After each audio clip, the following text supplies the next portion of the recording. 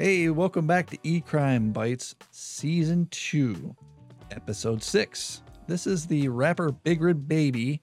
His company, WeedGenics, ends up being a Ponzi scheme. And we last just gave you all the background. We met the players. And we met BigRigBaby, who was Patrick Earl Williams. We met Rolf Hirschman, who is also known as Max Bergman. And we talked about there's going to be some other defendants that will kind of sprinkle throughout here that aren't as important. And there's this company, INR, that basically is the same thing as WeedGenics, which is supposedly a cannabis cultivation company. Okay? So that's where we left you. At this point in their corporate existence, they decide they need to expand. And as anybody that's ever tried to expand anything knows, it takes money. And usually to expand, you don't have the money to expand, or otherwise you would be big, right? So you got to go out there and find investors. Investors were sought by WeedGenics, and they were given information. You know, they didn't just say, hey, will you please invest in my weed company? Trust me, we're doing a bunch of stuff and it's really great, and people would fork over money. It didn't work like that. Usually people would do their due diligence and they would say, all right, what would I be investing in? And they'd say, oh, well, it's this company. And they'd slap down an Excel spreadsheet of financials and they'd say, oh, this is what our input is. This is what our output is financially. And this is it broken down over quarters. And oh, here's our maps and locations of our grow facilities and our corporate headquarters and all this other stuff. Oh yeah, in addition to the maps, we have photos of our offices and our logos on the offices and everything that makes it look like a legitimate business company. So you can imagine, while we're talking about this, this is the type of collateral or like brochures and things like that that investors are given to facilitate their investments. Now, I want to highlight this huge, because if you ever are thinking about investing and you hear someone say this is a gigantic red flag. Investors were told that their payments would be stable and guaranteed. Usually if it's an investment, it's not stable or guaranteed. And when you start hearing those words, you got to start wondering, you know, what is it that I'm actually investing in? And there's going to be a couple other red flags when you add to this later on that you're going to say, oh, that's a Ponzi scheme right off the bat. Oh, that's a Ponzi scheme. This being one of them. In Ponzi schemes, this is consistent, and early investors are often paid out exactly as promised. So if I was investor 5 coming in here and I invested $100,000 and I was promised out $25,000 on that $100,000, I would typically get it, being one of those early investors. So that way later investors would see that and say, oh, this is a valid investment. I should put my money into this. So how do these investments work with respect to WeedGenics? So this time span is between June of 2019 and April of 2023. So it's a very fresh case. They offered their investments online. So right there, that's online, that's electronic crime, and there's going to be electronic evidence. When investors that saw their collateral or their brochures online contacted INR to invest or to get more information, they then came into contact with this individual named Max Bergman, and this is Rolf Hirschman. He answered them and became their contact person throughout this whole process. And this is for online and in-person meetings. Now, Max Bergman, and I'm going to say Max Bergman because that just sounds funnier, he would give these potential investors some type of collateral or some type of material so that they thought this whole enterprise was legitimate. And they purportedly had a couple different facilities, one in Adelanto, California, and one that they were looking to build and expand upon in Las Vegas, Nevada. And so he would give them the material that I just talked about earlier. The financial spreadsheets, detailed revenues and expenses, and so forth. Now, the investment itself lasted 5 years. So if you were an investor and you were interested in this, they would take your money as an investor for 5 years. So you'd expect to not see at least your principal for 5 years. They said in the investment that any money will be used, and I'm quoting here, for the purposes of operating additional marijuana grow facilities.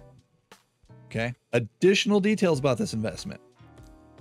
The investors are guaranteed a fixed annual interest rate between 19.5% and 36%. That to me is another red flag. When you're Gee, Dr. Jones, are those abnormally high interest rate payouts? Well, the word guaranteed even is just like, that's abnormal. You know, like I don't invest a ton of my money in weed dispensaries, but I have to imagine any investment that offers between 20 and what was the other number? 36%. I mean, why wouldn't you invest all your money into that then if it's guaranteed? Yeah, when I initially read this, I was like, wow, that seems really high. And then I thought about it and I was like, maybe this is just what rich people make on their money when they're able to invest millions of dollars. Who knows? I don't know. But yeah, it's really high and it's guaranteed. So you add those red flags to the red flag earlier, and already this thing is starting to smell like a fraudulent scheme of some sort. So the investors are promised this guaranteed fixed payment. And after 60 consecutive monthly disbursements, meaning you're getting the interest of the money over 60 months, so it's the end of the 5 years, now investors have the choice to either renew your investment for another 5-year term or have your full initial investment capital returned.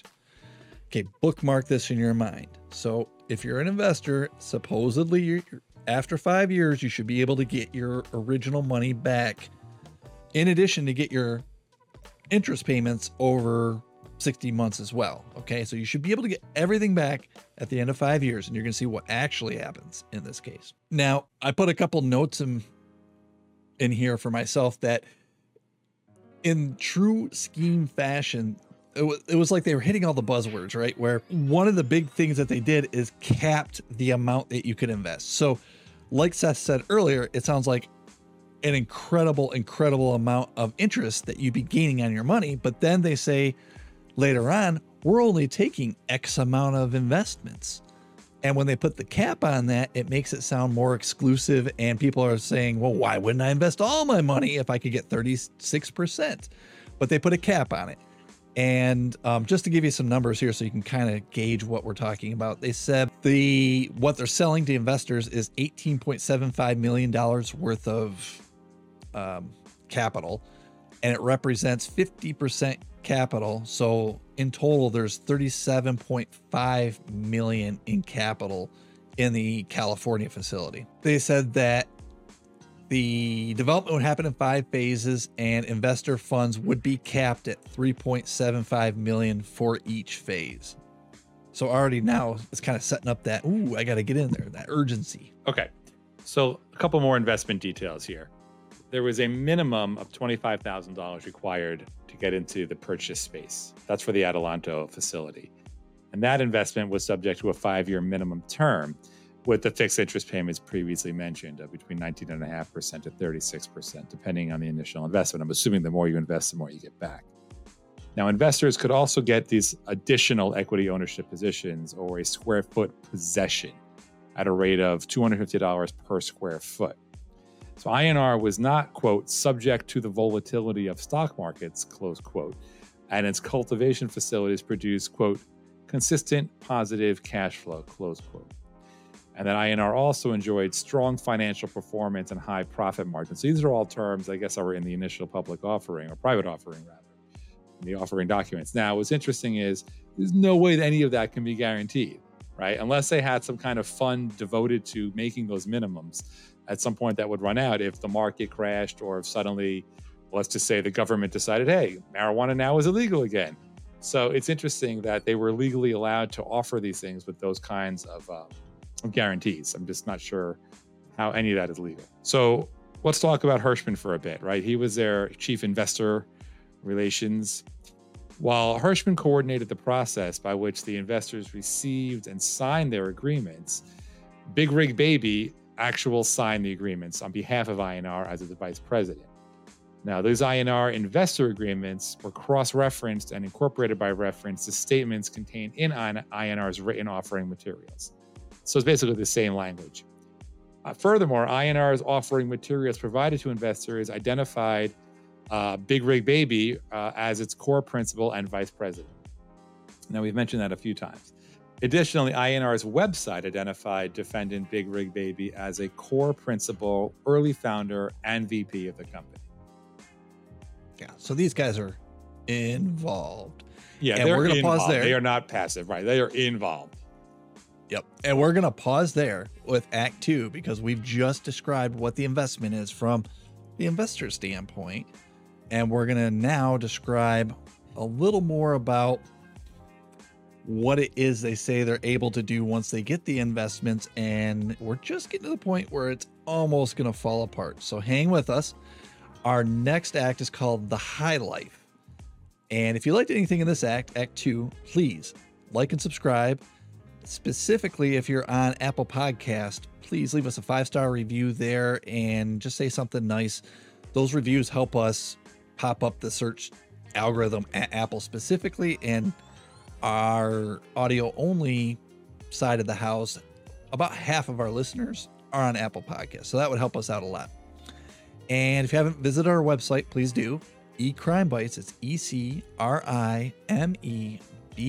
as in yellow milk, TES.com. And if you're watching this on video, you'll actually see that at the beginning and the end of this. You can just go there. And I think that's it. So stick with us and we'll tell you a little more about this investment / Ponzi scheme in The High Life next.